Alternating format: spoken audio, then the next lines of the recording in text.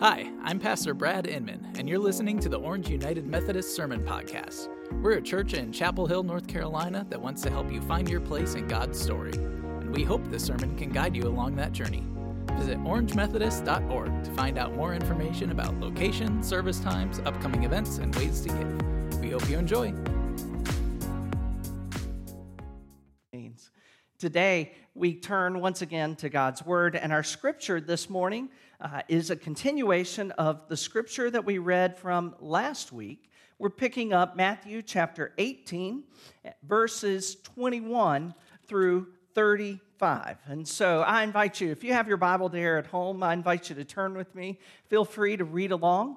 It's always interesting to read in the different translations to see the way that one Bible may translate a certain passage as opposed to another. And so if you're reading from a different one than what I'm reading from, that's okay. It's okay because you may be able to see and understand something in a different way as you read it from yours, as well as the version that I'm reading from. So hear now these words from Matthew chapter 18, verses 21 through 35.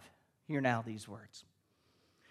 Then Peter came to Jesus and asked, "Lord, how many times shall I forgive my brother or sister who sins against me?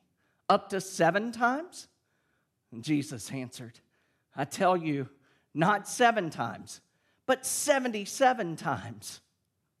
Therefore, the kingdom of heaven is like a king who wanted to settle accounts with his servants. As he began the settlement, a man who owed him 10,000 bags of gold was brought to him. Since he was not able to pay, the master ordered that he and his wife and his children and all that he had be sold to repay the debt. At this, the servant fell on his knees before him. "Be patient with me," he begged, "and I will pay back everything." The servant's master, took pity on him, canceled the debt, and let him go. But when that servant went out, he found one of his fellow servants who owed him 100 silver coins. And he grabbed him and began to choke him. "Pay back what you owe me," he demanded. His fellow servant fell to his knees and begged him, "Be patient with me, and I will pay it back." But he refused. Instead, he went off and had the man thrown into prison until he could pay the debt. When the other servants saw what had happened, they were outraged and went and told their master everything that had happened. Then the master called the servant in. "You wicked servant," he said. "I canceled all that debt of yours because you begged me to. Shouldn't you have had mercy on your fellow servant just as I had on you?" In anger, his master handed him over to the jailers to be tortured until he could pay back all he owed. This is how my heavenly Father will treat each of you unless you forgive your brother or sister from your heart. This is the word of God for you, the people of God. Thanks be to God.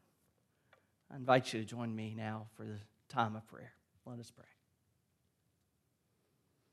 Almighty God, we do give thanks for your word as it's been handed down from generation to generation, a word that helps us understand what it means to be in a right relationship with you. And so, Lord, may we take these words and may we internalize them, allow them to truly become a part of our lives so that we might seek to be more like you. Lord, as we give thanks for your word as it has been read, we now give thanks for the word as it is to be proclaimed. By the power of your Holy Spirit, would you transform the words that proceed from my mouth, and as they fall upon our ears and penetrate our hearts, may they be changed into the word of God that we need to hear today, as individuals and collectively as one body. Lord, we pray this in the name of Jesus and through the power of the Holy Spirit. And all of God's people said, amen. In the book of Genesis, we are told that when God created humanity, he created humanity in God's own image.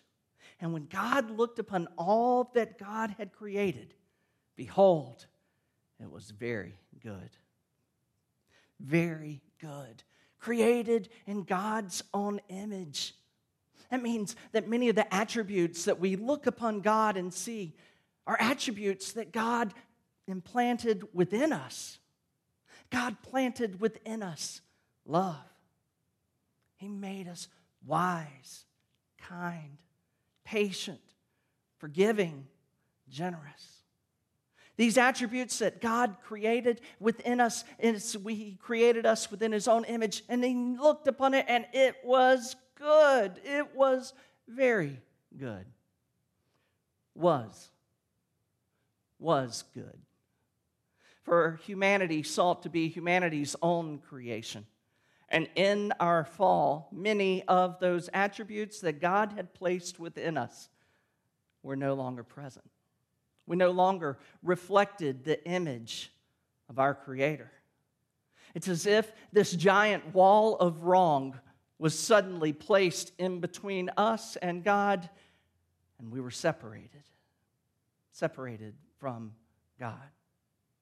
However, just like last week, when we looked at how Jesus himself crossed that wall of wrong and went to Matthew, the tax collector, to be reconciled, to be restored, God has come, as Jesus has come to all of humanity. He's come and crossed that wall of wrong.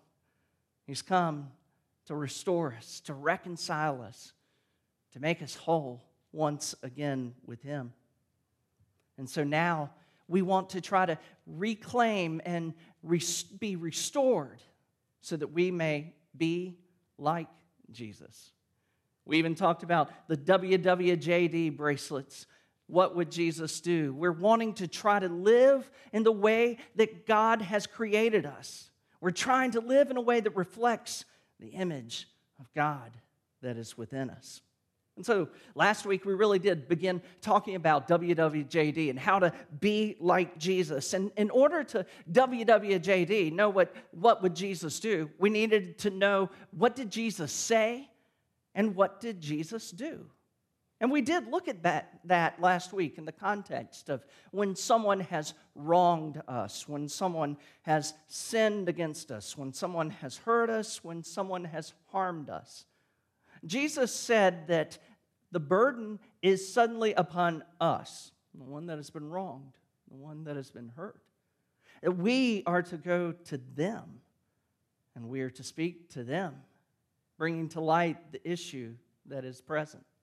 And if they listen, wonderful, you have been reconciled and restored. But if they don't listen, then you are to go and find one or two other people to cross over that wall of wrong once again, to go to them. And if they listen, wonderful, you have been reconciled and restored to them. But if they don't listen, once again, you're not done. Once again, you then present it before the church.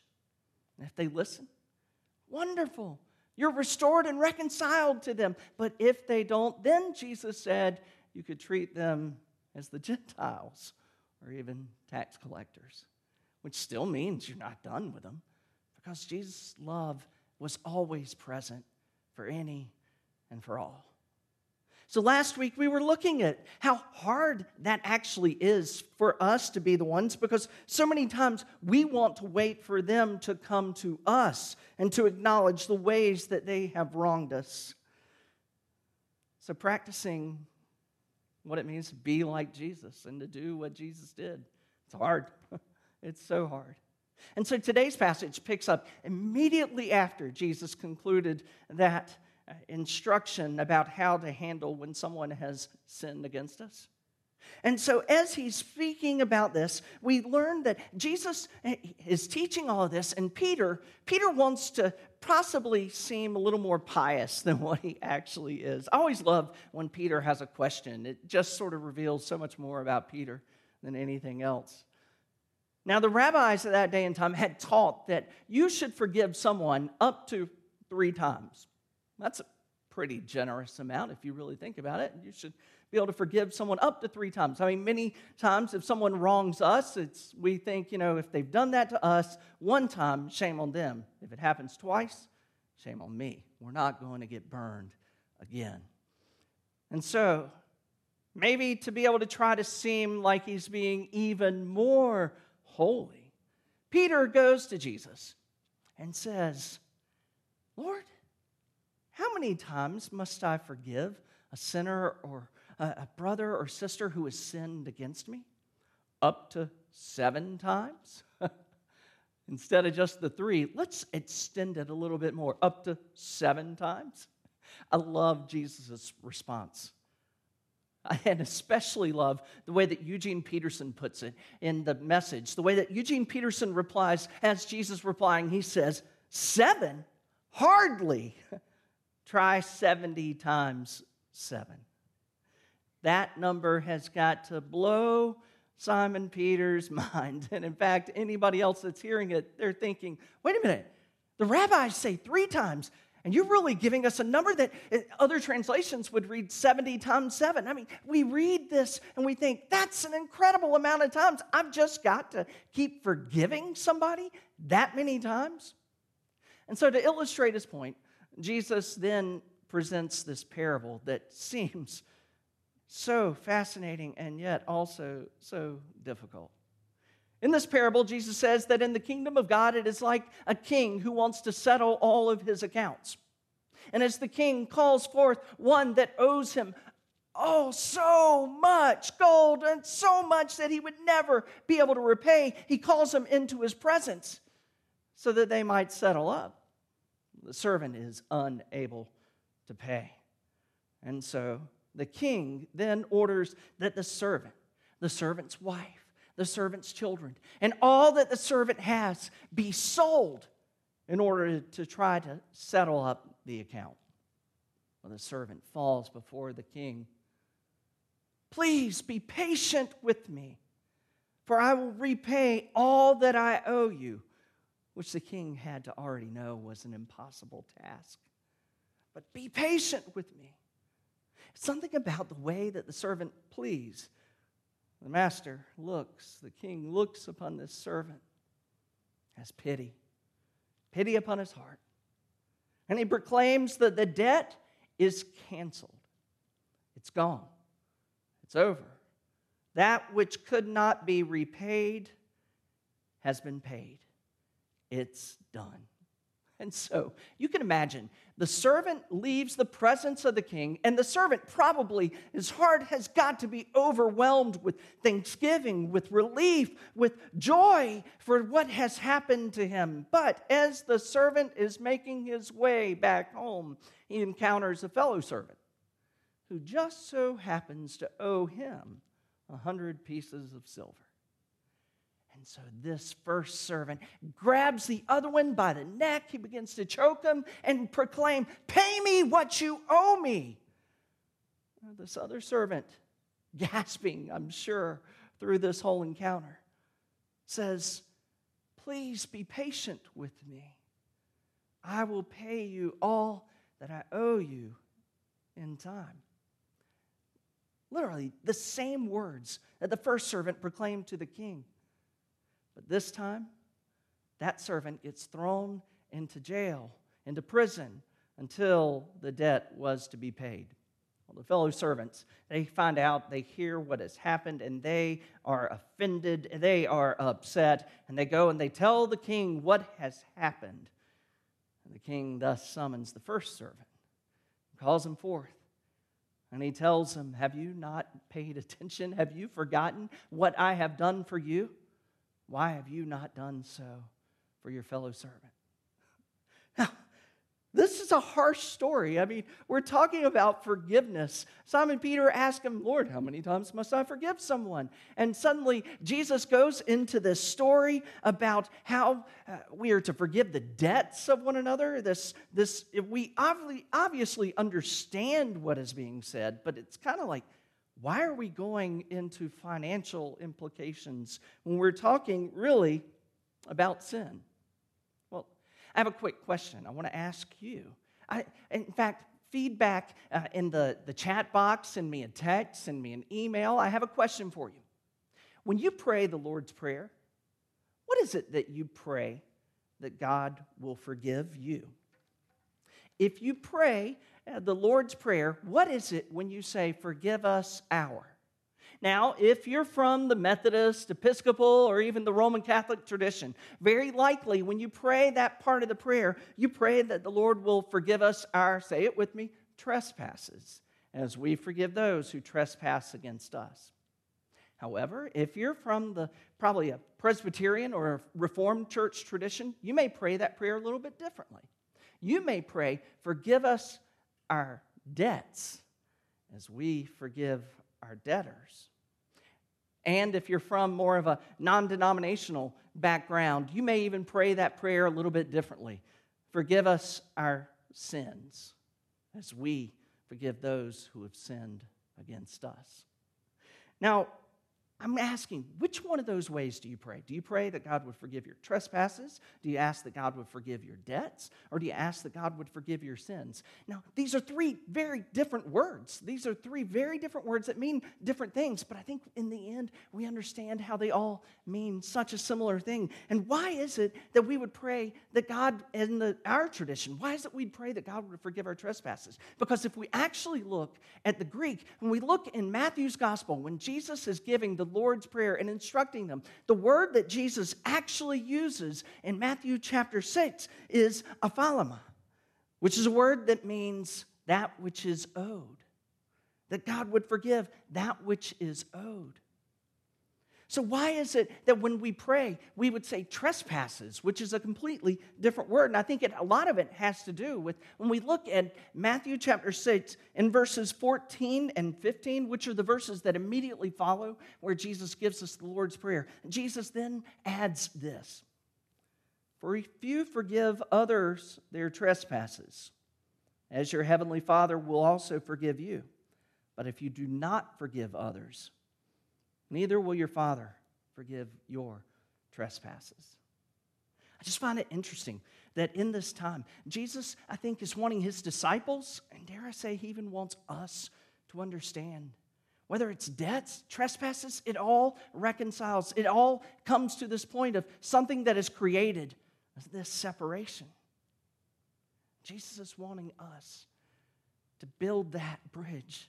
Jesus is wanting us to be willing, as we have been forgiven, to be willing to give that forgiveness to someone else. That's such a hard thing for us to do. It's a hard lesson for us to internalize and for us to know.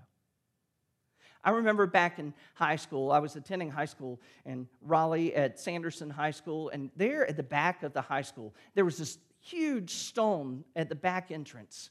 It was our back parking lot, then this huge stone, and then the school. And every day, as students would walk in, they'd go past this stone.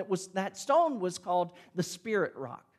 And so students were allowed to paint the Spirit Rock for special occasions, like a big rivalry game, or even to celebrate someone's birthday. And so it just so happened that one of my good friends, Eric, was turning 18. And so we decided we were going to paint the Spirit Rock. I think the Spirit Rock was probably there to avoid vandalism of other parts of the property. And so that evening, as we're out there, we're painting the Spirit Rock. We can't wait for Eric to be able to see his name. Happy birthday, Eric. Somebody, I'm not going to say it was me, but I also will say it was me, had the idea that we would paint his designated parking spot. And so we went out, we found the numbered parking spot that he was assigned to, and we began to paint all over it, writing messages. Again, nothing horrible, just messages of happy birthday, Eric. But then somebody, and I'm not going to say it was me, but it was me, decided that we would also paint the driveway. And so we're writing silly messages on the driveway. We're painting silly messages like speed limit 70 miles per hour. Ha, ha, ha. We thought it was so funny. I don't know why. I thought it was so funny until that first day back in school. And I get summoned to go to the guidance counselor's office. I assumed that I was on the way to be interviewed. There was a scholarship interview that was coming up soon. And instead, I walked in to a uniformed police officer who was prepared to charge me with vandalism. My friend Eric, they knew it had been his birthday, and so they figured he must know who had done it. And sure enough, I was facing this situation, and I was terrified. I was so terrified. I remember begging the police officer, I promise I will get rid of it. I will eliminate all the paint. I will take care of it all, I promise. And sure enough, that police officer showed us grace to be able to give us, by the end of the week, to remove all that we had vandalized. And we had to work so hard to try to get all that paint up off of the places that it was not supposed to be. But by the end of the week, we had got it close enough that we were forgiven. Fast forward a few years later, as I was a pastor of a church and I lived in the parsonage directly across the street from the church, one morning as I walked across the street to the church, I see that the church has been vandalized. Somebody stole or ripped down the copper gutters on the sides of the building. Somebody stole a window air conditioning unit that didn't even work, but they stole it out of the window and broke the window in the process. We called and we filed a police report, and then we filed it with our insurance and began to make the repairs that were necessary. But I was angry. We in the church, we were angry. Why would somebody do something like that? A few weeks later, one Saturday afternoon, the doorbell rang at the parsonage. I went and I answered the door, and there was a young man standing on my porch. The young man said to me, "Are you the pastor of the church across the street?" I acknowledged that I was, and he said, "I have a confession to make." This young man was a student in college who was home for spring break, and he and his friends were having a wild night, and on a whim, they caused the damage and destruction to the church property. The young man said to me that he was preparing to go down to the police station to report himself to them, but he wanted to come first to me and to ask for forgiveness. He was going to follow through, but he just simply wanted to be forgiven. Now, I'll tell you, I stood on that porch and I thought, WWAD, what would Adam do? And I wanted to lay into him and tell him all the wrongs that he had done, how much frustration it had caused within the church, and how could he do this directly across the street from the house where I lived, and I was angry. What would Adam do? Adam would try to do what Jesus would want us to do. And as I stood there with that young man on the porch, I offered him that forgiveness that he sought. We had an opportunity to pray. We had an opportunity to share. And then he and his father drove down to the police station to face the circumstances and the consequences of his actions. I had been forgiven from my offense. I wanted to offer forgiveness to that. See, I think for us to be able to forgive somebody else, sometimes we got to know first that we have been forgiven. I want to forgive like Jesus. And that's so hard to do. Because as Jesus tells us to forgive 70 times 7, that's just not in our nature. But I think it could be. If we would try to begin to live and be like Jesus more and more, then maybe we could begin to forgive like Jesus. See, I want to forgive like Jesus. It's not just what Jesus said. It's what we saw Jesus do. For there, as he's hanging upon the cross, some of his last words were crying out to God, "Father, forgive them, for they know not what they do." Forgive them. They haven't even asked for it. And Jesus is saying, forgive them. The thief on the cross who says, "Remember me when you come into your kingdom." And Jesus offers and grants that forgiveness right there. I want to forgive like Jesus. I want to forgive like Jesus, who with Peter on the seashore, offering that forgiveness for the betrayals and the denials. I want to forgive like Jesus. But if we want to be like Jesus, and if we want to forgive like Jesus, we've got to first acknowledge and recognize how much we have been forgiven. Folks, there may be people in your lives right now that have caused that harm, that have sinned against you. Maybe it's not once, maybe it's not twice, maybe it's 3 times. What do you think Jesus would say if we asked him, "Lord, how many times must I forgive him?" I think he would say all the times. because that's who our God is. Our God is willing to forgive.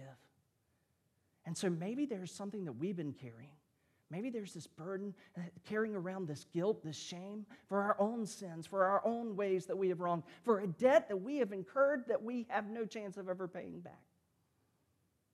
Maybe you need to understand today that God is willing to grant you that forgiveness. Wipe the debt clean. And once we realize that our debt has been made clean, maybe there's somebody in our lives. Maybe they have been trespassing upon our heart and our mind, for we have been consumed with thinking about that person that has wronged us. Well, just as we have asked for forgiveness of our trespasses, may we forgive those who have trespassed against us. That's who Jesus is. That's what Jesus said. That's what Jesus did. And today, if we want to be like Jesus, we need to embody that same forgiveness. Let us pray. Lord, in your grace and your mercy, you have granted us the opportunity to be restored and reconciled to you. You have crossed the wall of wrong that was built by our fall, by our wrongs, by the ways that we have brought harm and hurt. And Lord, we confess that we have fallen short and missed the mark. But today, as we receive that opportunity for forgiveness through you, that price that is paid on our behalf that we could never pay on our own, Lord, there may be others that we are still holding. We're holding on to those needs, those struggles, those things that people have caused harm and hurt in our lives. Lord, help us to be like Jesus. Help us to offer forgiveness that we never knew was even possible. Lord, help us to love in the same way that you have loved us. And may we see that other as one who is created in the image of God. May we see the goodness that is there. God, we pray this in the name of Jesus and through the power of the Holy Spirit, and all of God's people said, Amen. Thanks for listening to this week's sermon. Please join us again next week. In the meantime, you can find us online at orangemethodist.org.